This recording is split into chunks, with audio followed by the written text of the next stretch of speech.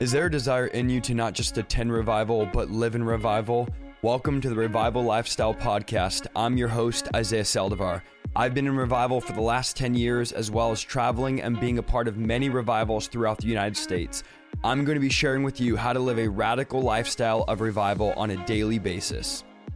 Just on Facebook, but there is a lot of faking happening in the body of Christ. People are making fake profiles, and this is a scheme and a plan of the enemy. The enemy does a similar thing as he makes fake profiles and fake promises and tries to make you believe something that is against the word of God. He tries to lie to you and tell you that he has your best interest in mind, but do not believe the schemes or the strategies of the enemy. Every one of you keeps saying, why do you teach so much on deliverance? And by the way, I think next week we're going to teach a sermon on deliverance. Again, I'm trying to teach on deliverance once a month and to train people up and equip people, but so many people don't understand that the enemy is a deceiver and he is a faker. He's trying to convince you that drinking is not going to destroy your life. He's like the people that make these fake profiles, trying to convince you they're one way, well, they're one thing, but they're really another thing. Trying to convince you that compromise is not going to still your fire. Trying to convince you that that relationship is not going to close your spiritual eyes. By the way, guys, I added a third camera angle on a slider. Let me know if you like it. Let me know if it looks good. I'm trying to do some adjustments still, so bear with me. But the enemy will try to convince you that the relationship won't close your eyes, try to convince you and manipulate you into thinking that the path that leads to destruction is not as bad as you thought. He tries to make you think that his plan and his assignment for your life is not as bad and toxic as you think. But what you have to understand about the enemy is that his native tongue is lying, and the enemy is always, the Bible says, promising freedom, but only ends up enslaving people. Understand that sin will take you farther than you wanted to go. It will keep you longer than you wanted to stay, and it'll cost more than you want to pay. The Bible says that the wages of sin is death, but the gift of God is eternal life. Understand that you have to realize that every sin you commit, every compromise, all the carnality that you're living in, that there's going to come a day where you actually have to pay for that sin. There's going to come a day where you get rung up for that sin. And the Bible says the price that you're going to have to pay is eternal separation from God. But I believe that God is raising up a remnant of people that say, I'm not going to live my life listening to the fake profiles, the fake plans, and the fake love that the enemy is trying to give me.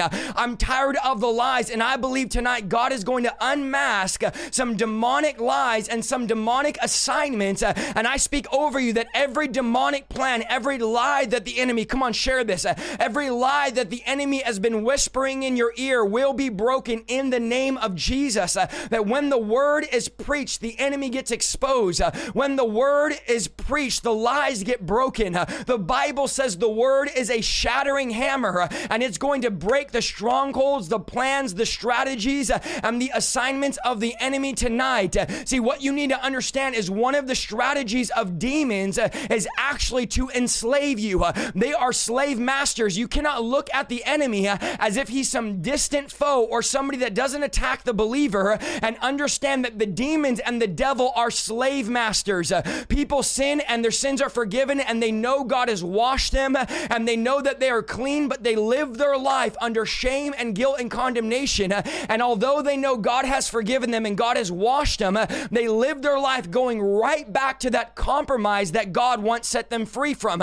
And they come to altar call after altar call, and we as pastors say, oh brother, all you need to do is pray the prayer and stop doing that. But they live their life in secret shame. There's some of you watching right now that are bound to pornography. There's some of you right now that are bound to prescription drugs. There's some of you right now that are bound to lust and different addictions in your mind, and confusion and anxiety and fear. And you are literally a slave to those things, and you read the Bible and you say, I know that I'm supposed to be a slave of Christ. I know that I've been redeemed and I've been washed by the powerful blood of Jesus, but I don't know why there's still something on the inside of me that keeps going back to that relationship. Come on, somebody. Where are y'all at tonight? There's still something on the inside of me that keeps dragging me back into that old addiction and that old dysfunction. There's something on the inside of me that keeps pulling me back to that pornography, to that computer screen, And although I know God has washed me, cleansed me, and I hate the sin, there's something drawing me back in. The reality is you're forgiven, but you have not been set free. And this is because demonic powers try to enslave the people of God. Remember, demons do the opposite of what God does. And if God sets us free, then demons enslave us. If God delivers us, then demons lock us up. That's why every time you do it, you feel terrible after, but you keep doing it. And you go, why, Isaiah? Am I free for a month? And then I go right back into it.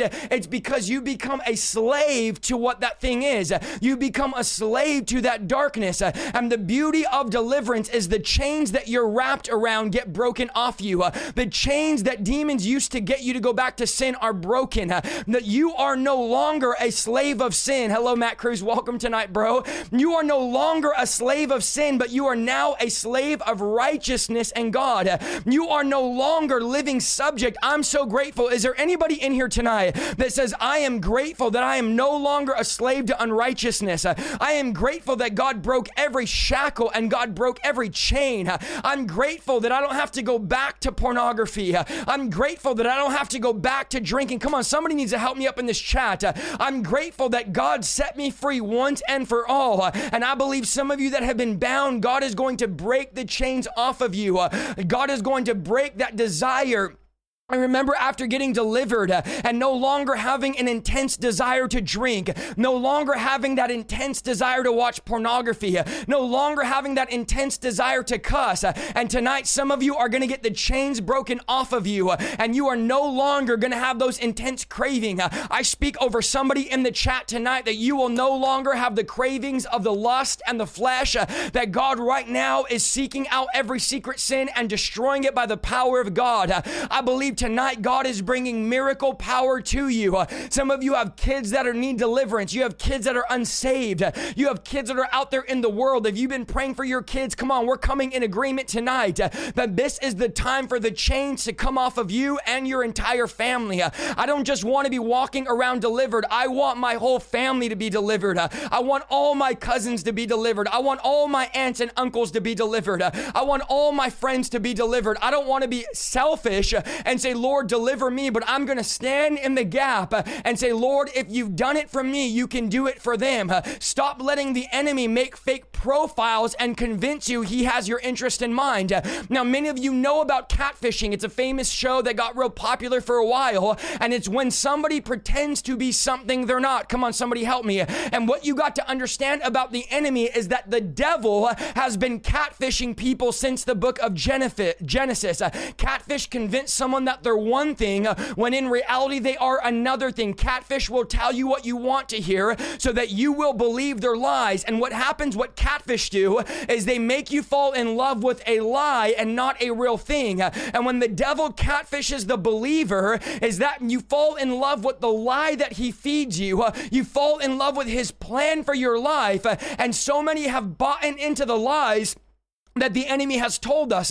When deception comes, it blinds the mind. And here's the thing about catfish. If you ever seen catfish, everyone they're like, oh, how would you not know he's catfishing you? Some of you got catfish before, and some of you know what catfish are because you are a catfish and you made a fake profile. And that's the problem with the social media generation. You can make everybody think one thing when in reality it's not true. You can make everybody think you have a prayer life.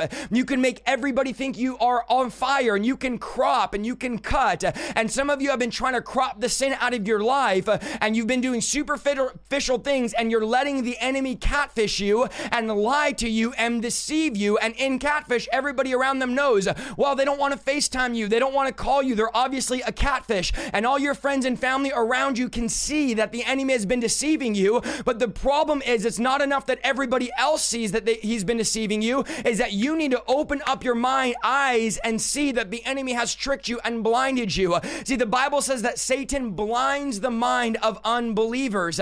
Satan blinds the mind not of non-Christians, but of unbelievers. He wants you to believe that his way is better than God's way, and that God is a tyrant, and God does not want you to have fun or be blessed. That is why, and you have to understand, the enemy is so good at lying that he convinced 1/3 of the angels that God was a tyrant and a liar. He's such a good liar. He convinced the people who saw Jesus heal Israel who saw Jesus deliver and who saw that Jesus was a genuine prophet, and the same people that sang Hosanna and Hosanna just days later would sing crucify him.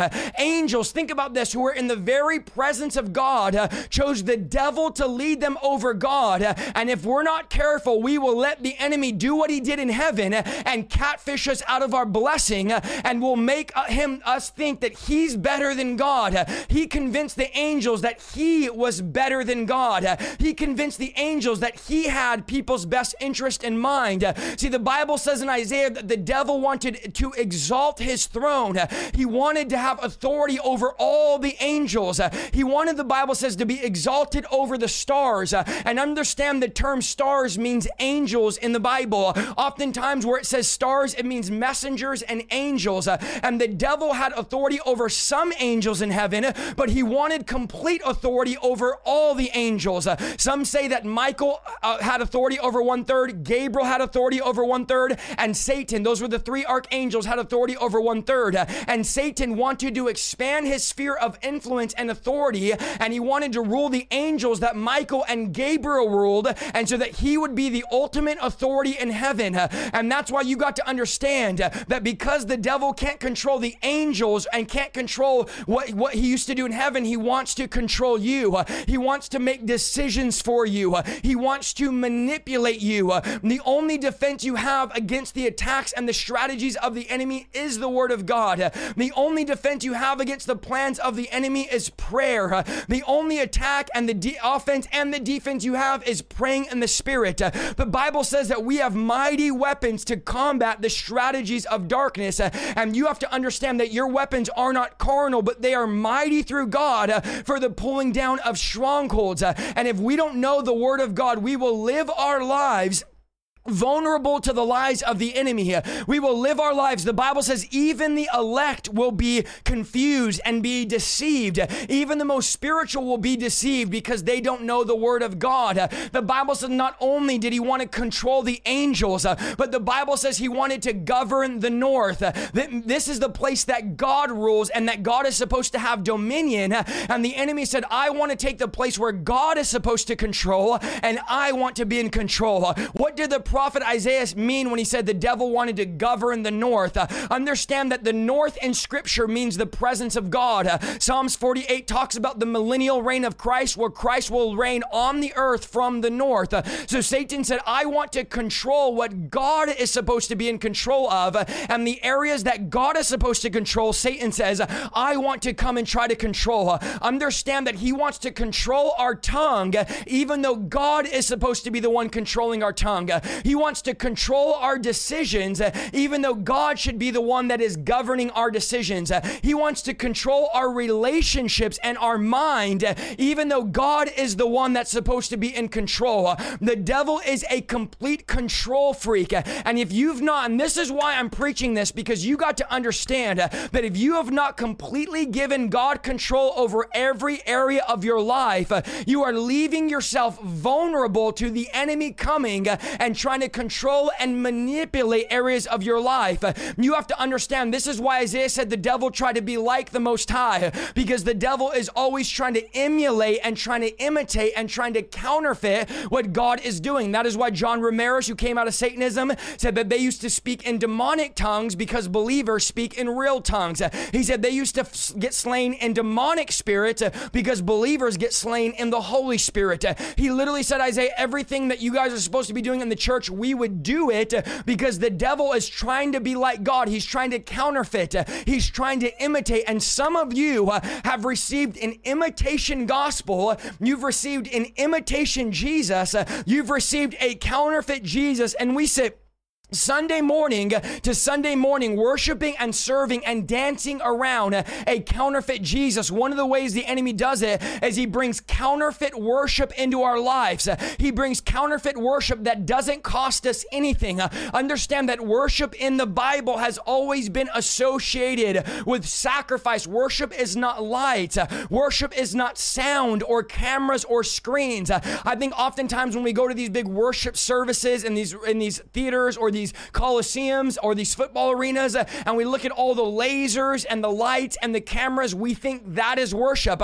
Friend, these lights on my back wall are not worship. When you go into a worship service and you're getting hit by laser beams, you might get convinced because of all the show that we put on that that's true worship. But understand, worship is when you get on the altar and become the sacrifice. And I believe there's some people tonight listening that have never worshiped in their life, that they've sang every song. Come on, everybody share this right now. They've sang every song, but they've never actually worshiped.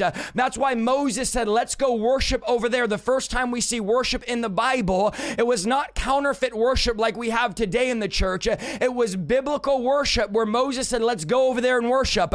It wasn't an event. It wasn't a song. It wasn't a CD. It wasn't karaoke words on a screen. It wasn't a prayer, and it wasn't even a service. It was a man that was desperately, what's up, Nate, bro? Good seeing you, bro. I'm glad you're here tonight. It was a man that was desperately broken, confused, and anxious, and probably angry, but saying, God, I'm willing to give you whatever you're asking me to give you. It was not a cheap sacrifice. The fire of God, I need to say this clear tonight, the fire of God will not fall on cheap sacrifices. The fire of God will only fall on sacrifices that will cost us something. And I wonder if some of you could even remember the last time that you gave God something that cost you something. And God says, I want you to lay down something tonight that's going to cost you. I'm telling you, you have to say, God, I give you complete control. You have to be careful because the Bible says as he was trying to sacrifice Isaac, Isaac began to ask his dad, where is the sheep? See, what you have to be careful about when it comes to worship is that you don't let the thing that God told you to sacrifice talk you out of sacrificing it. When God says give up that relationship, when God says give up that music, give up that movies, oftentimes the thing God says to give up will try to talk you out of it. Are you sure that God says to give that up? Are you sure that that thing is wrong? Are you sure that that relationship is ungodly? Are you sure you still can't hang around at the party? Are you sure that you can't still hang around at the club?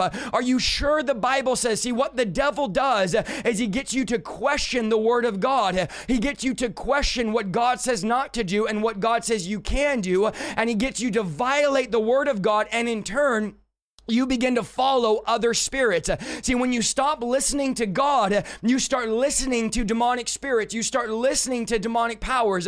And whatever voice you obey is the voice you worship and is the voice you follow. And God says, I'm looking for worshipers that would hear my voice and would respond to my voice. As Abraham's about to sacrifice, God says, Abraham, don't kill the boy, for now I know that you truly fear God. Understand that my response to giving God what he's asking for is proof that I have the fear of the Lord. He said, Abraham, I know that you fear me because your sacrifice, it proves that you're obedient. It proves that you respect me. It proves that this isn't a game. It proves that outwardly you fear me inwardly. See, some of you say, I honor God and I serve God and I worship God. And God says, yeah, but where is your sacrifice? How much? Let me ask you this tonight. How much has your Christianity cost you? Because there are some of us listening tonight that you say, this has cost me relationships with my family. This has cost me job opportunities. This has cost me followers on Facebook. Come on, what does it cost you to say, I'm laying everything down for the gospel? Worship is not a song we sing. That's praise, and praise the Lord for that. But God says, I'm looking for worshipers in spirit and in truth. I'm looking for people that would lay their life down for the gospel and the call and the plan that I have for their life. Stop believing the devil's lies of counterfeit worship and counterfeit praise. Remember, the devil was the worship or the praise leader of heaven, and now that he's on the earth, he's trying to give us to get into counterfeit worship. And Genesis 22, God says this to Abraham. He said, Abraham, because you've not withheld anything from me, therefore I will bless you. Whatever God cannot have in your life is more important than God himself. Let me say that again. Whatever God cannot have in your life has more importance to you than God himself. If you want the blessing of God in your life, if you want the blessing of God in your marriage, if you want the blessing of God to your kids, if you want the blessing of God in your careers or in your businesses, then there can't be any withholding. Tonight, somebody needs to say, I'm done withholding from God. I'm not holding my money. If you withhold your money, you love God more than money. If you withhold relationships, you love relationships more than God. If you withhold your social media pages, you love social media more than God. If you withhold your hobbies, then your hobbies are what you love more than God. Whatever it is you withhold is ultimately what you worship. See, we might not worship golden calves right now, but we worship cell phone devices and social media, and whatever you give more affection to, that is what you worship. In other words, if there is something that God is saying give up that you're not willing to give up, it could be anything, then that is the thing that you worship. The thing you worship is the thing that you would not be willing to sacrifice. So I want you to think about your life and think about everything good, every blessing, and not just the bad stuff, because how many know when God says, I want you to worship and sacrifice, He didn't say, I want you to worship, I want you to kill the thing you don't like. He said, I want you to take your most prized possession and I want you to sacrifice that. God is not looking for you to sacrifice leftovers. God says, I want you to sacrifice your most prized possession. So look at your hobby, look at your movies, look at your music, look at your job, look at family members, look at relationships, look at the boyfriend, the girlfriend. And if there is anything that you can find right now in your life, that if God tonight immediately said, now I know some of you are clicking off because you're not ready for this, you can't handle this, but I'm telling you, there's some of you that are hungry and desperate for true worship.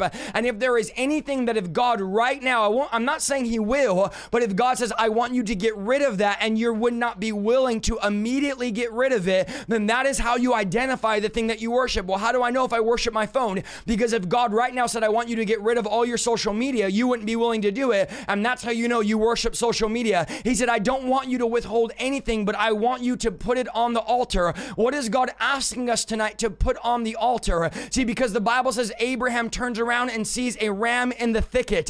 What you need to understand is anytime God asks you to give, I wish somebody would take notes here because this is good preaching. Anytime God asks you to give something up, there is something better waiting for you. God is not asking you to lay something down because God is angry or God is stingy. He says, I always have something better to replace it. Maybe you lost your job because God called you out of it, but God says, I have something better for you than the job that you had. Maybe He told you to break up with that girl or that guy. Come on, somebody, help me preach up in here. And you're saying, God, I can't lay down this relationship, but what you don't understand is that God has something better for you in mind. Maybe God is saying to come out of that ministry or come out of that church or come out of that dysfunction, and you say, God, what are you doing in my life? And God says, I have something better in mind for you. You have to go through the journey and get to the mountain and be obedient and believe that God is going to bring the ram. I prophesy over somebody that there is a ram coming, that God is getting ready to provide a ram in your finances. God is getting ready to provide a ram in your family, that God is getting ready to provide a ram in your ministry.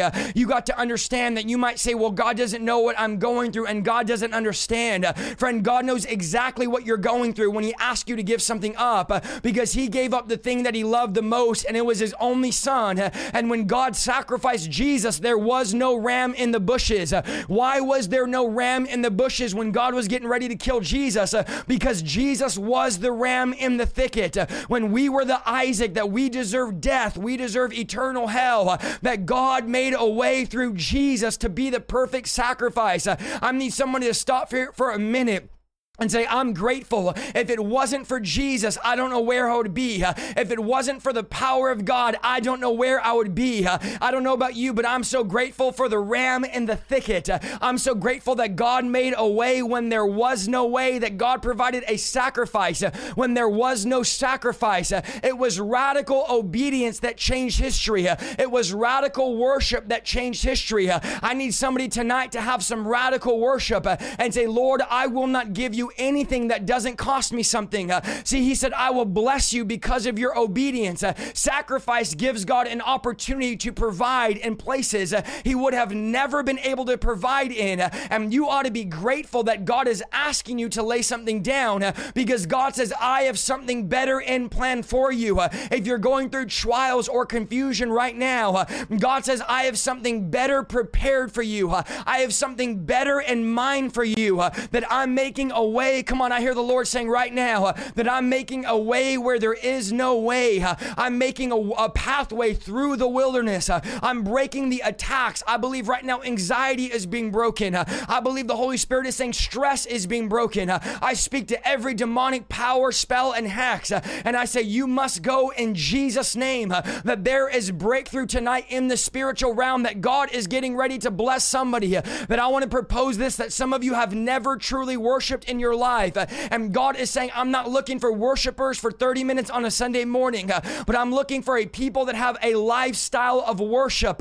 I'm looking for a people that have a lifestyle of sacrifice.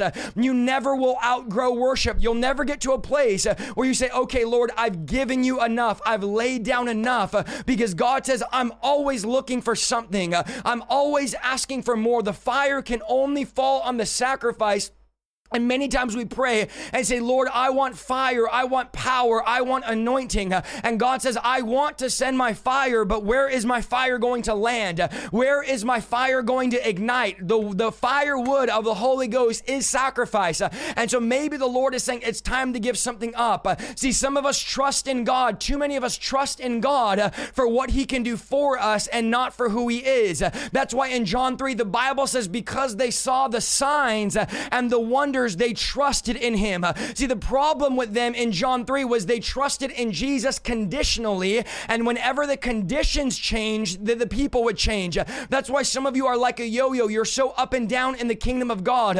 One day you're excited, the next day you're not excited. It's because your trust is conditional. See, you have to understand they trusted him because he blessed them. They trusted him because he healed them. They trusted him because their girlfriend trusted him. Trusted him because my family members are in church right now. Trusted him because I'm not sick in my body. Some of you only trust him because the girl or guy you like trust him. Some of you only trust him because you've seen signs and wonders and miracles. There is a because of. See, the Bible says they trusted him because of something. And the Lord is saying, what is your because of? Do you trust me because I'm God, or do you trust me because of a certain reason? Do you trust me because I'm the creator of the heavens and earth and I sent my son to die? Or do you only trust me because everything's going good for you right now? How many know it's easy to trust God when there's money in the bank? It's easy to trust God when you're healthy in your body. That's why the devil came and said, Job only trusts you because you've given him a bunch of stuff. And if you take all the stuff away, Job won't trust you. And the Lord says, devil, do whatever you want to Job, because Job doesn't believe in me because of what I've given him. Job believes in me because of who I am. Understand that this will revolutionize your Christianity, and this will make you backslide proof. Wait, what? This will make you backslide proof if you get this one principle, that there's no reason why I trust God other than he's God. I don't trust him because I have healthy kids. I don't trust him because I have money in the bank. I don't trust him because I have a following. There's 650 of you watching. I'm not trusting God because of that. If there was only 40 of you or 20 of you, I'd still be preaching the same way.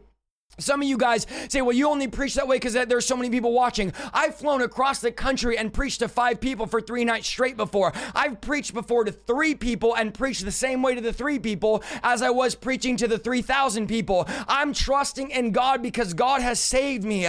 God has delivered me, and God has healed me. And I'm not trusting him because he did something. See, we need to move to a place where we trust God because he's God. I don't need a reason to trust him. I don't need a blessing. Oh, I feel the Holy Ghost in this place tonight. Y'all are going to make me start running around here with my new little tracking camera. I don't need a reason to praise. I don't need a blessing. I don't need a miracle. I don't need deliverance. I don't need a sign. I don't need confirmation. I don't need gold dust. I don't need to speak in tongues. I walk by faith and not by sight. That means I don't need to see it. Come on, this is a word for somebody tonight. I don't need to see it with my eyes to believe it. I believe the word of God. I don't need another sign. Some of you say, Lord, if you just do this, I'll serve you. That's the same mentality the world has. God, I don't need another thing, even if you don't deliver me from this fire. Come on, somebody help me. Someone said they're running. Come on, let's go. Even if you don't deliver me from this fire, I'm still going to serve you. Even if you don't heal my body, I'm still going to praise you. I could praise from the wheelchair. I know people right now in a wheelchair that have been believing God for years, and they say, you know what? I could still praise you even if I'm in a wheelchair. I could still worship you even if I'm in a doctor's bed somewhere. Even if I'm in the ICU, I could still, no one can take my worship because my worship is not a song. My worship is a life of sacrifice. I'm living a life of complete laid down sacrifice. And so it doesn't matter where I'm at. If persecution comes, I'm still able to worship because I'm not in this thing for the benefits. Some of you, before you signed up for this, you said, well, what are the benefits and what is God going to do for me? And God is saying, I'm not wondering what am I going to do for you. I'm wondering, what are you going to do for me? When are you going to lay it down and say, I'm not wavering, I'm not halfway in, but God, it's time for me to give you true worship, radical praise, a radical song. I'm telling you, the true worshipers are rising. There's nothing the devil is more afraid of than the true worshipers in the house of God saying, Lord, I'm going to serve you like never before. See, the Bible says in John 3 that Jesus did not trust him, even though they trusted in him, because he knew human nature. So Jesus said, listen, even though you trust in me, I don't trust you, because it's easy to say you trust me until the storms come. It's easy until the rubber meets the road, until things get harder, things get tough. He said, but you trust me superficially, and I want you to trust me supernaturally. See, I don't want you to trust me superficially based on circumstances. I want you to trust me based on my word and on who I am. Stop being superficial and start being supernatural. See, John 3, the Bible says he knew human nature and he knows how back and forth we are. Come on, somebody share this right now. I'm going to go ahead and share it for you right here on my page because some of y'all aren't helping me, okay? He says, I know how back and forth you are. I know how inconsistent you are. And I know how untrustworthy you are. And so one day you want God, the next day you don't. So I don't trust you because your trust is superficial. But God is saying, if I could find some people that aren't going to trust me based on what I can do, but trust me based on who I am, then I could anoint you for my power and for my glory and for my kingdom. I got to find some people that have supernatural trust and not superficial trust. So you have to understand that you can't live your life back and forth in different lifestyles of worship, one day trusting, one day not. See, the Bible says no one needed to tell Jesus about mankind. He already knew how they were. Nobody needed to tell him that we're fickle. Nobody needed to tell him that we're inconsistent or we're back and forth. So some of you are like, I'm afraid my pastor is going to find out how lukewarm and flaky I am. And God says, who cares about your pastor or your wife or your husband finding out on how lukewarm you are and how cold you are in the spirit? He said, but God already knows. God already knows all about you. I could remember back in my old life always worried about somebody finding something out. But you have to understand, you have a God that knows everything you do 24/7, and there is no hiding from the things of God. There is no being in the darkness. The Bible says one day everything you do in the dark is going to be brought to the light. The Bible says that one day God will judge every secret of man. And so it's time for us to come out of the closet and stop being private believers. In John 3, if you keep reading, there is a private leader, the Bible says is named Nicodemus, that comes to Jesus, who's a religious teacher and a religious leader. And this man is like so many of you tonight that knew everything about Jesus, but did not truly know Jesus, knew every verse and every line, but did not know the actual presence of God. See, it's possible that you could know prophecies and know scriptures and know the law and be in church, but not actually know Jesus. And Jesus says, I'm not looking for people that know about me. I'm looking for people that know me. It's one thing to know about something. It's another thing to know something. They had a picture of Jesus, but Jesus of the Bible wasn't the Jesus they made in their own mind. A lot of us have a view or an image of Jesus, but not the right one. I could remember for years I had a wrong image of Jesus. I thought Jesus was something that you go visit on Sunday morning once a week for an hour and a half, and then you live the rest of your week void of the supernatural presence of God, void of hearing the voice of God. Come on, I'm preaching to somebody tonight. Void of having encounter. But what you need to understand about the Jesus of the Bible is the Jesus of the Bible is interested in encountering you. The Jesus of the Bible is interested in knowing you. you. He wants an actual, real relationship with you.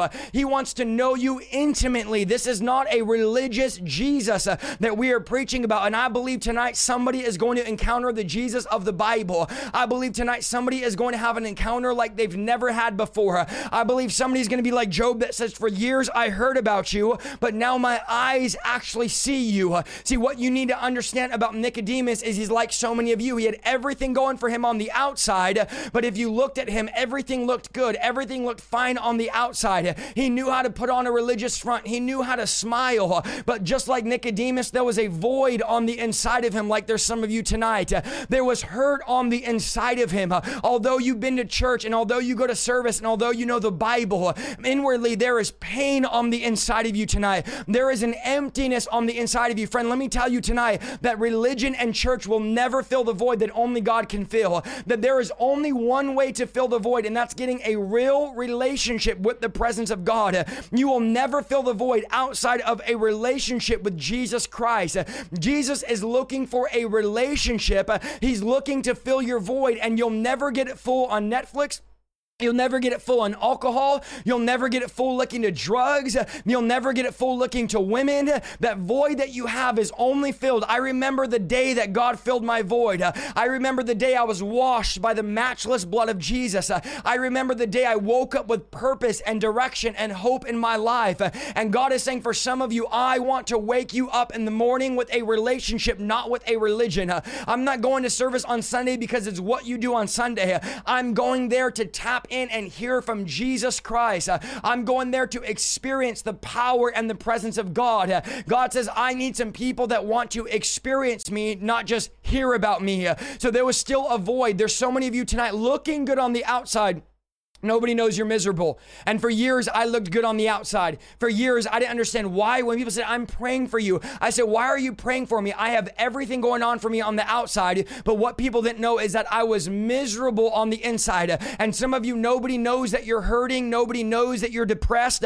Nobody knows that you're struggling with addiction. Nobody knows the thoughts that you have. And this was Nicodemus, and this was how I was. We had it all together on the outside. Some of you are listening right now, and you've backslid, and you're out there in the world with your new girlfriend and your new boyfriend and going back to the party and going back to the club and going back to the bar. But the problem is you've already tasted of the things of God, and you'll never feel joy again. You'll never feel purpose again. You will live the rest of your life searching for something to make you feel alive, searching for something to fill the void. That's why when Jesus said, Peter, are you going to go back to the world? Peter said, where would I go? You have the words of eternal life. Here's what Peter was saying. He's saying, Jesus, we've tried everything else, and you're the only one that makes us feel alive. We've tried drinking and it doesn't make us, come on, who am I preaching to? And it doesn't make us feel alive. We tried drugs and it didn't make us feel alive. We tried sleeping around and it only temporarily brought pleasure and joy. He goes, but Jesus, when you speak, you are the one that is life. And when you speak, I feel alive on the inside. Friend, I'm telling you, some of you are here and some of you say, Isaiah, I don't know why I'm binge watching your preaching. I'll tell you why. Because when the word of God is preached with power and authority, it makes you feel alive on the inside. Friend, you got to understand Jesus is the only thing that will ever make sense in your life. Jesus is the only thing that will make you feel alive. He is the way, the truth, and the life. I'm telling you, it's all about Him. It's time for us to get reconnected to Him and get disconnected for every carnal thing that we have on our life. But you have to understand that Jesus is here to heal, to deliver, and save. And here's what I love about Nicodemus, is he came personally, he didn't send an assistant. Now, most guys back in those times, most rabbis and religious teachers, they would have sent an assistant, but Nicodemus said, no, I'm not sending somebody to find out about Jesus, or I'm not going to live my faith life through somebody else, but I'm going to come to Him personally. So many of you think you're good tonight because you have a brother that's on fire for God. Some of you think you're good tonight because you have kids that are on fire for God. Some of you think that you're good tonight because you have a marriage or a wife or a husband that's on fire, and you hide behind somebody else's relationship and somebody else's prayer life. But friend, I'm telling you tonight, you need to get to Jesus personally. You need to know Him personally. You need to get connected personally. You need to pray personally. Listen, it's not enough that you just go to prayer meetings once a week. Jesus is saying, I'm looking for somebody that would have personal prayers and would get in their prayer closet one-on-one with me personally. Come on, share this.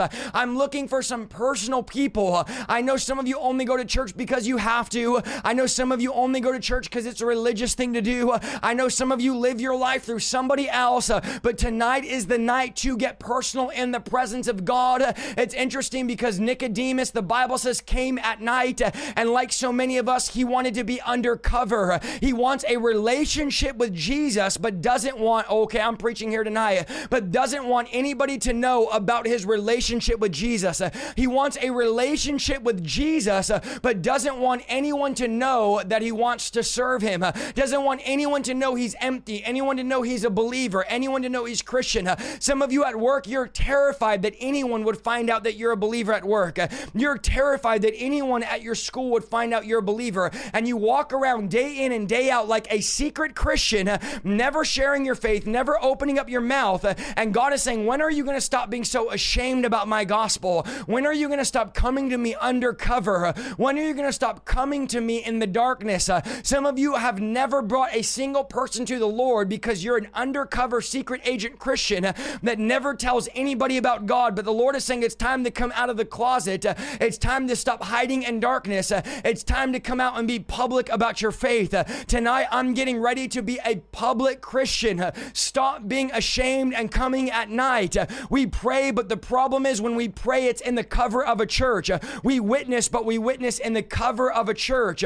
We do all these things. We believe for healing, but only at the altar. We believe for deliverance, but only at the altar. And we hide behind the covering of religion and the covering of a friend of ours. But God is saying it's time to stop hiding and only coming out in the dark. I don't know about you, but I don't want to be, come on, I'm losing my voice. Help me in the chat here. I don't want to be a midnight Christian. He was hurting. And here's what's so interesting at nighttime. And I want to talk to some of you that haven't been saved a while, some of you that aren't saved. You know deep down inside more than any of us that it's at nighttime when all the questions begin to haunt you. I can remember times of sitting up in bed at night looking at the sky and saying there has to be more to life than just partying and getting a career and living for the American dream. I know that there must be more. I know that there must be more to this life. And all of a sudden, it was at night you begin to fill the void. I don't know what it is, but it's something about the nighttime that you begin to fill the void. It's something about the nighttime where questions begin to rise up on the inside of you. It's something about the nighttime where you begin to question why you're on the earth. You begin to question who you are. It's something about the nighttime that thing begins to rise up. And see, Nicodemus was laying there one night and he was thinking about there has to be more to life than religion. There has to be more. Friend, that thing on the inside of you saying there has to be more than just going to church on Sunday. God put that on the inside of you. He's thinking about it. There has to be more than just a career and college and religion and everything I'm trying to do to fill the void. And then he starts thinking about, well, everyone's been talking about this man named Jesus. That one guy said he was blind and now he sees. That one girl was a prostitute and Jesus healed her. That one blind guy named Blind Bartimaeus, I mean, I've seen Blind Bartimaeus beg for years, and I saw him encounter Jesus, and he says he's no longer blind, and maybe he is the Son of God. See, understand that every encounter starts with questions. You need to begin to question the presence and saying, wait a minute, I know God is real. I know God has saved. I know God has delivered. I know people have talked about miracles. Maybe God can do miracles in my marriage. I know people have talked about deliverance. Maybe God can do deliverance in me. And you start questioning, you start thinking about it, and then one day you end up in the presence of God with all your questions. I was questioning things for years. I was watching all these documentaries questioning what I believed. And then one day I stumbled into a church and I realized that all the answers to my questions was in the presence of God. It was not in religion. It was not in just going on Sunday morning, but it was in the presence of God. All my questions begin to get answered. It didn't matter how successful I was, I still wrestled. Understand that. And then Nicodemus looks at Jesus and says, teacher, we know that God sent you to teach us. And this is so imperative you understand, because right now the Jesus of the American church is just a simple teacher. We think Jesus just wants to teach us every week, but you have to understand Jesus was was not sent to teach you. Jesus was sent to save you. That Jesus actually wants to save you from your compromise. He actually wants to save you from your sin. He doesn't just want to teach you things, and we've turned him into a great teacher. And in the American church, we have lost the supernatural power of God. We have lost the conviction of sin. We have lost the crying out in repentance. We have lost all of the things that make us supernatural. The holiness of God has been lost. And now we come on Sunday morning every week, and it's teaching. And I think that we don't need any more teaching, but we need some preachers of the word of God that are going to get behind the pulpit and train up the army of God. We need some people that are going to preach the word with power and authority. And it's not just going to be nice teachings every single week. Every week, a new sermon series. Every week, a new teaching. And the writer of Hebrews said, you've learned all this stuff, but you still need someone to teach you the basic things of God, because you're not learning the supernatural power and the deliverance power of God. Understand that we need more than just teaching. We need deliverance. Religion looks at Jesus as a life teacher and not somebody that wants to empower you on a daily basis. He did not come to the earth just to teach us. He came to heal us, deliver us, and to take our sins. Now, Nicodemus looks at Jesus and said, wow, Jesus, the miraculous signs are evidence that God is with you. So even religion knows that miraculous signs are evidence that we have the presence of God. Understand that the world is looking for evidence in the church and evidence in your life. They want to know that there is evidence that you are a believer of Jesus. The Bible says the miraculous signs and wonders are evidence that God is with us. They are evidence. We are to give them the proof that they are looking for. Jesus looks back at Nicodemus after Nicodemus says, well, we know the signs and wonders are evidence you've been sent of God. And Jesus says, Nick, here's what you need to understand, that unless you are born again, you cannot see the kingdom of God. He says, I tell you the truth. I'm not a liar. I'm not a hypocrite. I'm not into religion or tradition. I'm telling you, Nicodemus, unless you are born again, you will not inherit or see the kingdom of God. You have to be born again. It doesn't matter how hard you try. It doesn't matter how many books you read. It doesn't matter how many conferences you go to. Unless you are born again, you cannot see the kingdom of God. The kingdom of God can only be seen with spiritual eyes. This is what I preached on last Friday. We have to have eyes to be able to see into the spiritual realm. You don't have to waste your time. And some of you have been wasting your time arguing with people who aren't born again. Listen to me. Some of you have family and friends that are not born again, and they want to argue with you about miracles, and they want to argue with you about deliverance, and they want to argue with you about our videos. And you're like, well, my family doesn't believe. Well, they don't believe because they're not born again. And if you're not born again, you'll never see things spiritually. You'll only see things carnally. And so you have to be born again in the spirit realm to be able to see the things of the spirit. Doesn't matter how many prayers you prayed if you're not born again. You can't see it, you can't live in it, you can't go to it. Understand that the kingdom of God is a spiritual kingdom where there is a king, there are servants, and there is an army. The king is obviously God, the servants are us, and the army is the angels that are in the unseen realm. And the reason why so many Christians and so many believers can't see in the spirit realm is because they prayed a prayer and they were never born again. Now, I don't have time to give you all the reasons why the sinner's prayer is unbiblical. I don't have time to give you all the verses where Jesus never said to say the sinner's prayer, but I'll say this, a lot of people pray the sinner's prayer, but are never actually born again in the spirit.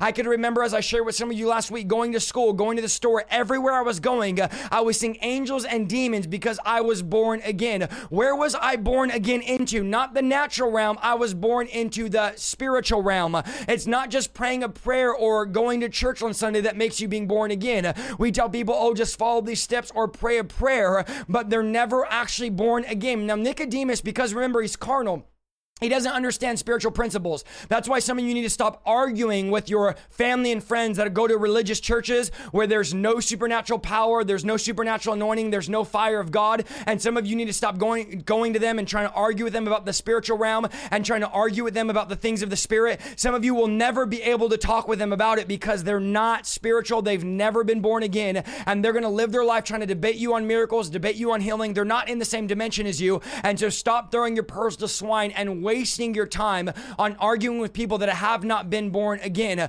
Understand that when you have carnal reasoning and carnal logic, everything spiritual, you try to rationalize. And so you say, well, how could a demon come in through a movie? How could a demon come in through your eyeball? How could a demon come in through your ear? How could a miracle? How could God create a brand new kidney? How could God open up deaf ears? Because you're trying to do it rationally and logically, because people that are born again, they don't know how to reason with the spiritual things.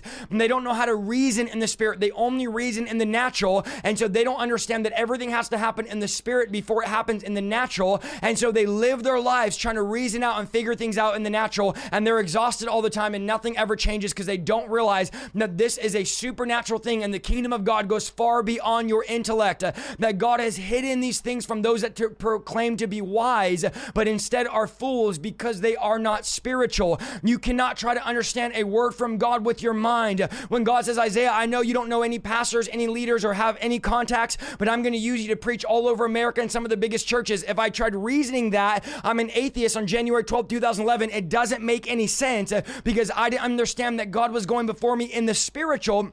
And God was beginning to make a way where there was no way. When God says you're going to go online and reach millions of people. Last year, I told our team we're going to reach millions of people through the internet. I said, I won't be shocked if we're reaching 100,000, 200,000 people every single week. It makes no sense in the natural. How are you going to do it? You don't have a huge Facebook page. You don't have anything, all the stuff that you need to do to have a big following. But God says, I'm going to go before you in the spirit. I believe right now God is moving something around in the spirit realm that God says it's time to stop being so carnal. You have to understand it's time to stop figuring out the word of God. When God gives you a word, it never makes sense. Thank God that the people in the Bible, when God gave them a word, they did not listen to logic.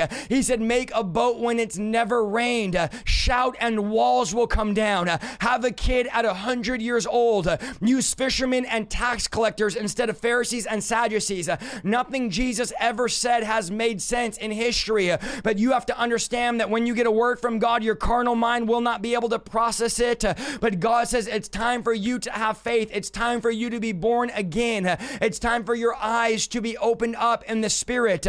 Some say I was born this way. Well, this is what's amazing about being born again. You don't have to be born again that way. Some of you might say I was born homosexual, but you won't be born again homosexual. Some of you say I was born a liar, but you don't have to be born again a liar. Some of you say I was born a thief, or I've had lust ever since I could remember. But God says you are going to be born again tonight. Oh, come on, somebody help me preach. You are going to be born again tonight, a brand new creature in the spiritual realm, that you're going to pass from death until life, that you're going to have ears in the spirit, eyes in the spirit. It's time for us to stop being carnal and be spiritual. Like Nicodemus, we tried to figure it out. Well, how could we, if we were already in our mother's womb, how could we crawl back in? And Jesus goes, Nicodemus, you don't understand that I'm not talking about a natural birth. I'm talking about a supernatural birth. And the same way you can't decide where you were born naturally, you can't decide where you are reborn spiritually. Understand that. That's why some of your friends don't like you. I remember friends writing me, and I would go get lunch with them after I got saved, and I would try to share with them and witness with them. I had several of my best friends say, I don't like you anymore, Isaiah. You're not funny the way that you used to be. You're not the person that I used to know. That's right. I'm not. I've been born again. I am a new creature. Understand why your friends and family persecute you now that you're radical. They persecute you because they loved and they were in love with the old you and not the new you. And the new you is a completely different person. God does not want to change you. God wants to kill you. It's not like, oh, I'm a different person now. I mean, it's not like, oh, I'm changed now. It's that I'm a completely different person. The greatest thing that could ever happen to you is to get born again and to be a brand new creature. Listen, you might be listening to this tonight and say, well, I want to see in the spirit. I want to experience the spirit. I don't want to be natural. How do I be born again, or have I been born again? If you don't know whether you've been born again or not, you have not been born again. When you are born again, you start a brand new life. See, Jesus said human life produces human life, but the Holy Spirit gives birth to spiritual life. So being born again is a work of the Holy Spirit. And that's why in Romans 1:16 it says, I'm unashamed of the gospel. It is the power of God unto salvation. We have made salvation a natural thing, and it is not a natural thing. It is the power of God that saves a man. It's not just, oh, I prayed a prayer and I had a goosebump. It's the power of God that regenerates, that rebirths the man into the spirit realm. Jesus said human life will just produce human life. Carnal preaching produces carnal Christians, but spiritual preaching produces spiritual Christians. When we're preaching on the spiritual realm, we produce Christians that live in the spirit, and when they see problems and issues, they understand that these are spiritual issues. They don't try to battle anger in the natural realm. They understand it is a spiritual issue. They don't try to battle addiction in the natural realm. They understand addiction is a spiritual issue. And so we need some spiritual believers to rise up. We need some born again experiences so that you don't have to live your life in the flesh. See, when you're born of the flesh, the only way to maintain your church or your movement or your ministry is doing fleshly things. But when a move of God is born in the Spirit, it's the Spirit that chose to start it. It's the Spirit that chose to birth it. And it's the Spirit that maintains it. We did not choose this. I did not choose the ministry. I didn't get around one day saying, man, I really want to be a preacher. I really want to do this and have a large following and travel. The ministry chose me because I was born of the Spirit. It wasn't my plan to see revival. It was the Spirit plan. See, but a lot of pastors are using carnal measures to try to keep people and carnal strategies to try to get people in their building because their ministry was born by the flesh and by the carnal man. And so listen, I'm not trying to be rude here. I'm not trying to call nobody out here, but we have to have really nice coffee shops. We have to have gyms in the church and playgrounds and arcades and games and dances and pizza parties. And we have to have all these gadgets and really expensive lights and really expensive screens and really comfortable chairs and a really nice building, and the pastor has to be stylish and the pastor has to dress well, and all the worship leaders have to be, good looking for them to be on the worship team. It doesn't matter if you're anointed, you have to also be good looking or you can't get on our worship teams, because everything is intended to feed the carnal man and to encourage the flesh and the carnal man. And God is saying, I'm looking for some spiritual people that would not be so carnal but would look out things in the spirit realm and would be born again in the spirit realm. Jesus says that the wind blows where it wants and you can't tell where it comes from or where it's going, and the Spirit is like the wind, and the wind of God goes where it wants to go. You better hear me tonight because I'm almost done. It does what it wants to do and it moves where it wants to move. You can't tell the wind. Nobody's ever gone outside and said, okay, wind, I want you to blow that way. Okay, wind, I want you to go here. The wind is uncontrollable and nobody's able to harness the power of the wind. And the Bible says that the Spirit is like the wind, and you need to stop trying to tell the Spirit, oh, come on, help me tonight.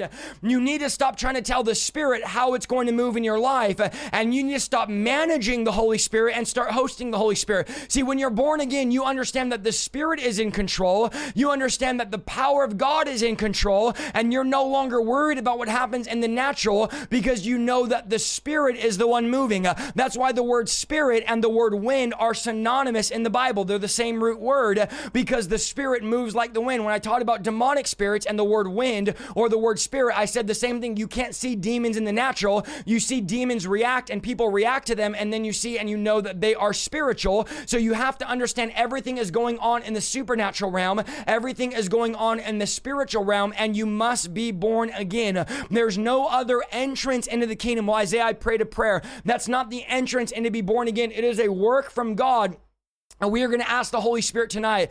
We are going to ask the presence of God tonight. We are going to ask the Lord for us to be born again. Some of you have not been born again. Some of you are listening right now and you've never seen in the Spirit. You've never heard in the Spirit. You've never had spiritual senses. You've never been involved in the spiritual realm. And God is saying it's time to stop coming to me privately. It's time to stop being private Christians.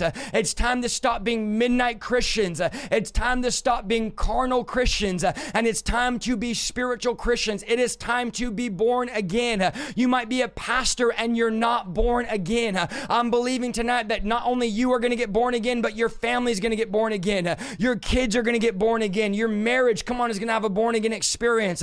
I'm telling you, tonight is your night to be born again in the Spirit. Tonight is your night for a fresh encounter and a fresh anointing. We need people to preach this once again. We have preached too many carnal sermons, and it's time for us to preach the born again power of God. At what point did salvation become normal? At what point did salvation become natural? God says, I want you to have a born again experience tonight.